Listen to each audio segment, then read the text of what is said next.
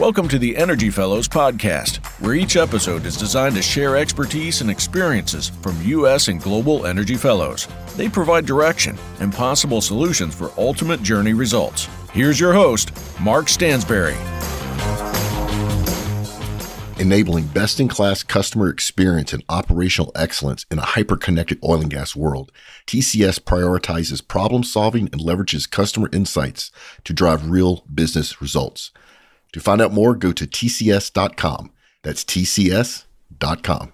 Welcome to another episode of the Energy Fellows podcast. I'm Mark Stansberry, your host, and we have a recurring guest, and the first time to do this on the Energy Fellows, and it's with a great friend of the energy industry, very knowledgeable, and he's great at sharing what he has found out in the energy sector, as well as the associations he's involved with and so forth. And it's David A. Guest with Guest Petroleum. Welcome, David. Good day to you today, Mark. It's wonderful to speak with you. Well, it's always great to visit with you, and you're very, when I say knowledgeable, you keep up with events, you keep up with what's going on in the energy industry. You're at the state capitol. I guess you get around. So it's really wonderful to have the dialogue, and I'm glad to have you back. I hope to, when we first started this, at the end of the podcast with you, I really wanted to emphasize that we want you back to keep us up to date with what you know, because that's very important as well as a recurring guest as well. So David A. Guest, Guest Petroleum. David, we'll start off really wherever you want to begin, but I think it'd be great to hear about what's ahead in Oklahoma. I know the legislature is about to get underway and things like that are underway. So if you will tell us ahead for Oklahoma, but also not only Oklahoma, but regionally, Texas and nationally, whatever you have, you can furnish us. We'd like to keep up to date. And then also from a legislative standpoint, also the calendar. And then I know you have some other energy issues we can share. And I know we'll go back and forth on this as to what's going on. So it's yours to talk about. Well, thank you, Mark, and appreciate the introduction. Speaking of Oklahoma, we had our inauguration Monday of this week and inaugurated several statewide officials, new corporation commissioner, Kim Davids, former senator from Eastern Oklahoma. So we do have some new officials, new attorney general, new secretary of state. So I'll go ahead and lead off with some Oklahoma information and start with an organization that's very dear to me and I think to you as well. And that's Oklahoma NARO, which is the Oklahoma chapter of the National Association of Royalty Owners. NARO is committed to educating their membership, which is made up of mineral and royalty owners, not only in Oklahoma, the mid-continent, throughout the United States, and we even have members across the world residing on it. When we did a mailing list for the Oklahoma newsletter, we had several people in England that we had to mail to, in Australia. So members all over the world. To Oklahoma NARO, starting off the year, educational topic. We're going to do a webinar on February 1st, 11:30 a.m. Central Standard Time. The topic is diving into division orders. And as we know in the industry, in order to get paid for the production of oil and gas, we typically have to sign a division order listing our name, address, and tax identification number. So 2 attorneys out of Oklahoma City, Edmond area, Reagan Bradford and Ryan Wilson, are going to be the moderators of this webinar. It's going to be an overview and then terms of division orders and law, especially applicable to Oklahoma. And again, that's going to be a webinar February 1st to 2023, 11:30 a.m. Central Standard Time. More information, registration, listeners can go to narous.org. Let me repeat that, NARO, NARO-US.org. And again, they can get the information from there and register for that. It's free for members. Everybody's welcome to join Oklahoma NARO, rather negligible, and keep up to date on what's going on in Oklahoma. Yes, I'm glad you're mentioning that. And the dates as well, because the dates are, I don't know sometimes because of the production when it will be aired, but the good part about it is if it's aired past the February 1st date, you can always go to the websites that David's mentioning.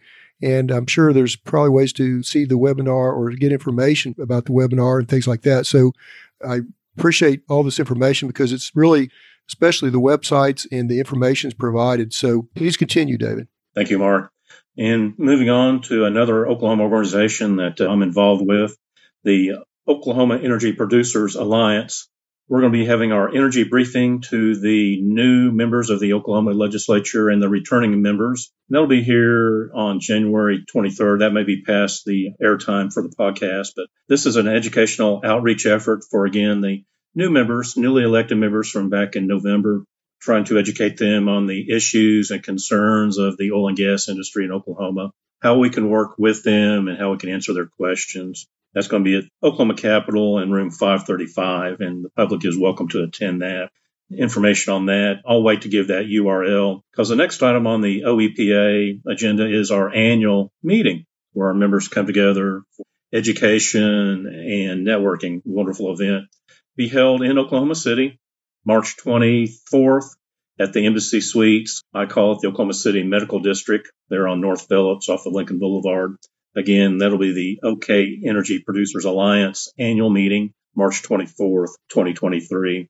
And the website for more information or to register for that event is okenergyproducers.org.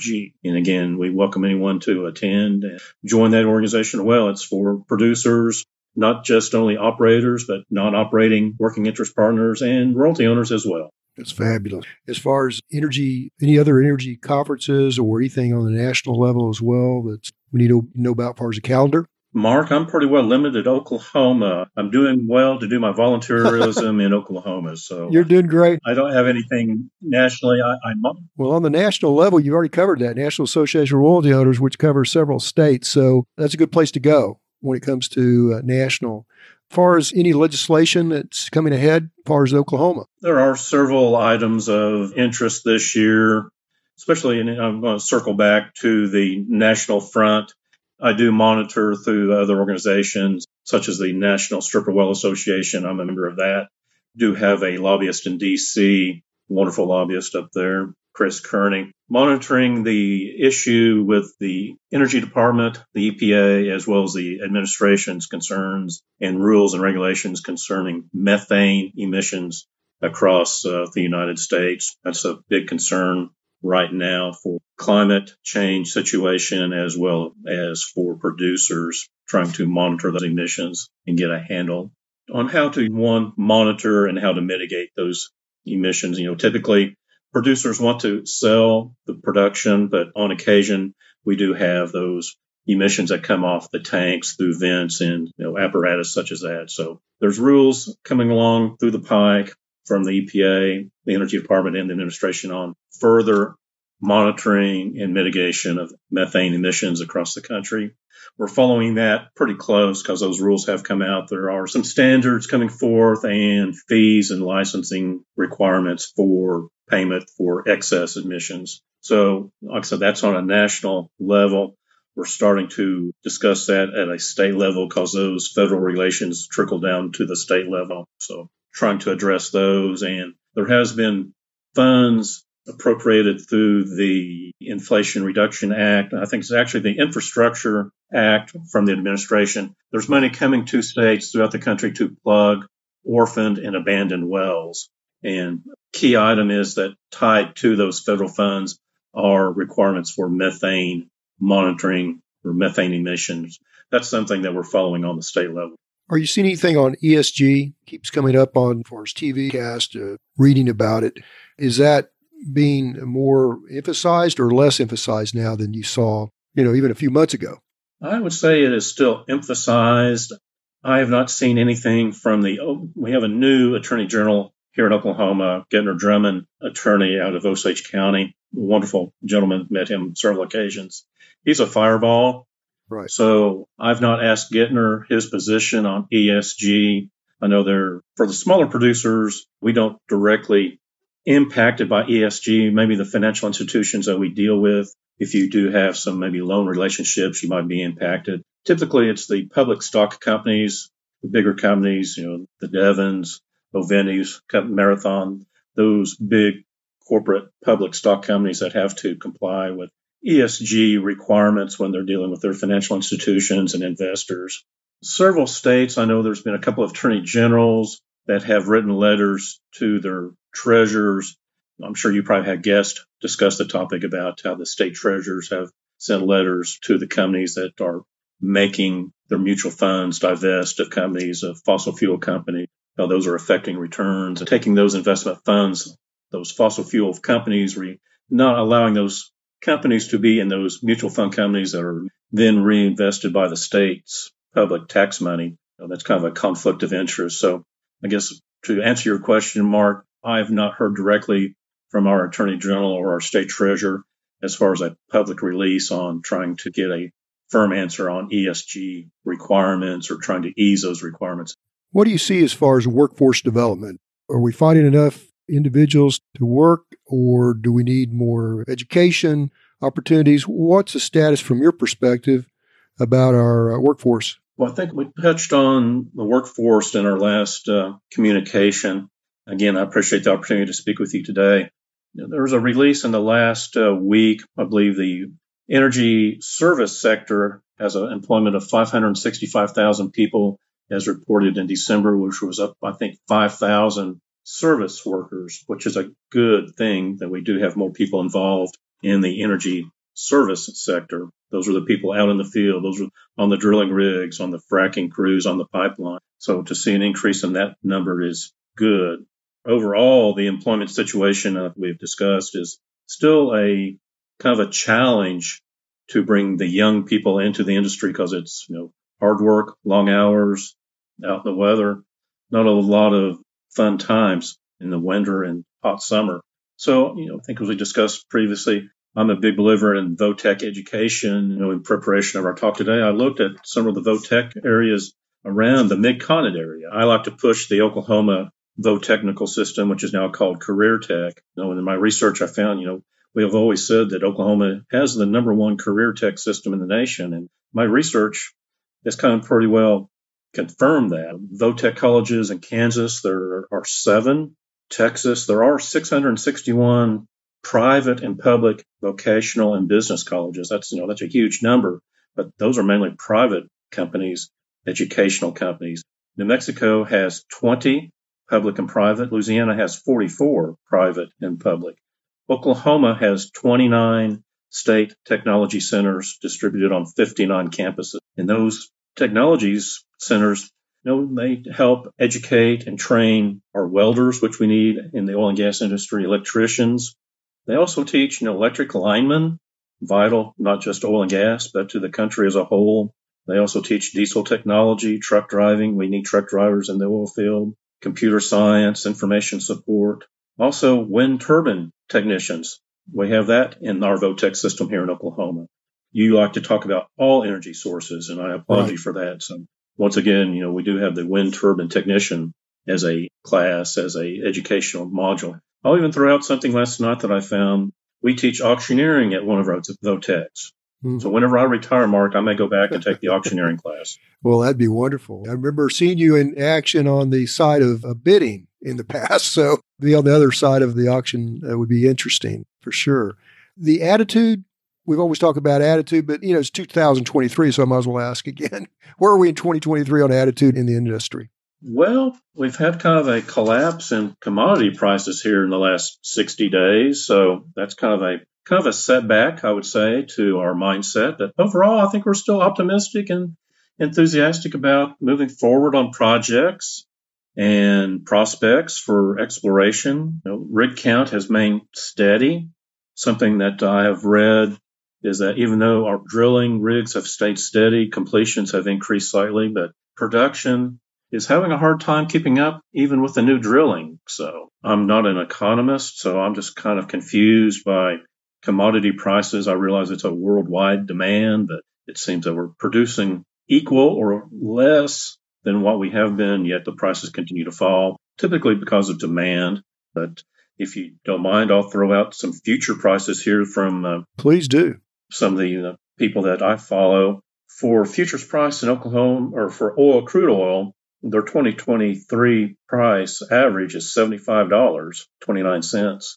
2024 is $72, and 2025 is $68. So I appreciate their statistics and their opinions, but I hope we see a little increase rather than decrease. And natural gas outlook, their forecast 2023 is $3.62. 2024 is just under $4, but they do bump 2025 up to about $4.15. So I don't know if those are sustainable for investment at that price. It'd certainly be questionable for me. But I think overall, the industry, I think, is still optimistic. We have to have oil. We have to have natural gas. And that kind of leads me to another comment that I had written down here. The oil demand is expected to rise to record levels in 2024, not just for fuel consumption, but that's going to be driven by the use of plastics. And that's pretty much applicable to the production of EV vehicles. So I found that a little interesting, that the actual fuel demand will be less, but the total overall oil demand will be increased due to the increased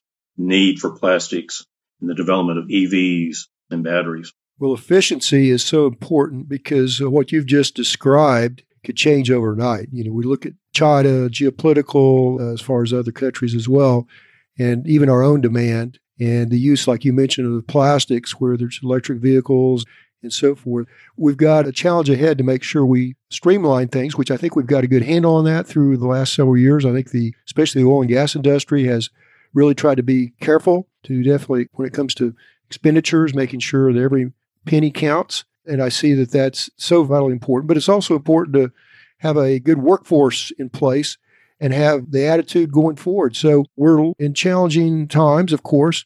With that, there's the certainty that demand's going to be there for quite some time, and it depends on how much demand. But to have the supply, we have to go out and definitely explore and expand our reach. So that will be the challenge ahead as well. I really appreciate you, David, for one thing about David. If you're working on projects or like a book or film or whatever, David is so supportive, and I appreciate your support when the book came out, America Needs America's Energy and Its Natural Resources. You've been very supportive of that. I appreciate that. And also the recent film that came out, the documentary, Sherwood Forest Top Secret. That's just another avenue of getting information about our history as well as where we are currently as well, as far as the book and then the history of the past and how vital our industry is. And you might elaborate more about the history, not just about the film by any means, but more of where Oklahoma has been. You mentioned NARO, OER, I guess OEPA, and there's other organizations like OERB and others that have been very influential. But you may have somebody out there that you can think of that kind of led the way, maybe more than one, through your years that helped get the history to the forefront. That's an excellent question, but I want to compliment you as you were the executive producer of Sherwood Forest. Amazing docufilm. I think you and Gray did an excellent job. And I encourage everyone to look at that film, just under an hour in length, so it doesn't take up a lot of time, but it is packed full of information, historic information, as I've shared with you privately, that my wife's comment after watching the docufilm regarding the effort of not just the Oklahomans that went over to help that effort to drill in Sherwood Forest, but those roughnecks that they pulled out of Illinois, Louisiana, Wyoming, that went over with the crews with Lloyd Noble's drilling company. Right. As my wife said, that is a feat that will never be repeated in history. Right. It saved us all, no question. Save the world. Generations ahead. Save the free world. Generations ahead. Thank you for being executive producer of that docufilm. And Ray did a wonderful job as a producer. Well, thank you. Thank you so much. As far as you're always supportive. History effect on me, I would have to ponder that question, Mark. I'm a big proponent of history. If we don't learn from history, we're doomed to repeat it. So I think there's many, many people, men and women, private sector, public sector, that have contributed to the development of the energy industry, not just Oklahoma, but entire United States. I'm just confused talking about the West Coast, specifically California, and some of their energy policies. If we look back in the history and the development of energy, and specifically oil in America, California was a major producer in oil and gas. I believe it's still it used to be number 3 oil producer. That's right. Mark, you can correct me on that. I'd say they're still in the top 5 as oil producers, but yet they turn their back on oil and natural gas. Even though they're a big oil producer, they still have to import 40% of their energy, despite their efforts in solar, wind, and internal oil and gas production. They still have to import from other states 40% of their energy industry, or their energy that they use. To me, I would think that'd be a wake-up call. I'm going to kind of transition on you, and something that I've read here lately about U.S. government money and whether going to put investments in 2023. Top two, number one is electricity, is to replace and to update electrical grid systems throughout the country. And number two is nuclear. Specifically, the Armed Services Committee is very focused on nuclear energy. Even anti-nuke Democrats like Congressman Garamendi out of California is on board with nuclear energy projects. So hopefully people are warming back up to nuclear energy, as you've espoused in your book. I think you called it a manuscript and a monograph, huh? Right. Wonderful treatise on all energy, electric, natural gas, oil, nuclear, coal. We need a mix of everything, but I think with everybody's concern about methane emissions and such and oil and gas being dirty, that we need to refocus on nuclear. So apparently, the government is maybe going to try and ramp that back up again. So turning back to electricity in the future. But to help produce electricity, we still need natural gas. Natural gas, I think, contributes 60% of electricity. Coal used to be number one, but coal has dropped. Hydro, and then natural gas, solar, and wind is a smaller percentage of that. Combined solar and wind is 11, 12%. Correct. We see the challenges ahead. We can't overnight shut down by any means the oil and gas industry, because you just mentioned natural gas for electricity and fertilizer. I'll add to that, and some other things as well. And then you take oil, just the petroleum-based products alone, the petrochemicals and so forth. It's just amazing. Our industry, the oil and gas industry, has done so much. And I agree with you on history. There's so many men and women, and I look at it from a standpoint, that have driven our industry in not just oil and gas, but other sectors, all the sectors you mentioned, and other sectors in the energy industry, that it's a 24/7. It's not a matter of going to work from 8 to 5. It's a continual operation day by day, 24/7, all kinds of weather, all kinds of events that take place, and they're there, whether it's a refinery or the gas plant or in the field drilling or buying leases or looking at geology. They're all heroes as far as I'm concerned. So the history to get us to this point is probably, one or two individuals or three or four that I can think of on an individual basis, but it's the big picture is the historical value, like what we saw in Sherwood, where someone like Lloyd Noble, at his own expense, sends young men to England to help save America and the world and send roughnecks. And I think those are the kinds of heroic efforts that we see even today because of all the weather. And those that are leading have to fight the battles of maintaining good legislation, the regulations that are in front of us. So are there some other things you would like to discuss today that you've done some research on, or anything that you would like to add to today's program? Well, first of all, I would make a quick mention. Currently in the news, the price in the U.S. are egg prices, putting pressures on consumers and the price of food. Right. Just the egg prices in all food is being affected by the cost of feed, fuel, and labor. Mm-hmm. Personal examples: a friend in the southwest part of the states selling cattle at the auctions, due to the cost of feed and the cost of labor, lack of moisture, lack of grass. So that's going to be continuing pressure on the food cost for consumers in the U.S. I think that everyone needs to be aware that food prices are not going to be going down anytime soon. Increased pressure on the cost, like I said, feed, fuel, and labor. I think that's something that we need to be concerned about. I will throw a challenge out to you, Mark, or maybe a topic for someone else, because this is not my expertise, but you're talking about energy being a 24/7 effort, day and night, all weather types. Something we need to be concerned, or something to be thinking about, is the use of AI, or artificial intelligence, right, in energy development, exploration, production. So, that's the big buzzword today is AI. I think that should be something that should be embraced by the energy industry. Like I said, I am not an expert on that, but even I see that as a game changer going forward for energy production and success and energy development and keeping prices at a consumer level for energy. I agree what you're saying. I am not an expert in that area as well. I have given a talk over time for several years on digital transformation, what was called digital transformation from the whiteboard to the boardroom. And part of that talk was on AI, but also on robotics and some other things that are in front of us. I just interviewed someone recently about robotics, and it's going to be a big part of the energy industry. And so I know of one location where people are concerned, well, robotics will take the place or AI will take my place in the business. And it's interesting to find that there are one company I know of that wound up keeping their employees, been able to use them in a better way and still use the efforts of robotics. So we're in a new frontier, and it's a great one to be in. The future of energy depends on us, depends on all of us. And thank you, David, for being on today's show. I hope you'll tune in for upcoming episodes of the Energy Fellows. Thank you, David. Thank you. Join us again next week on the Energy Fellows Podcast, a production of the Oil and Gas Global Network. To learn more, go to oggn.com.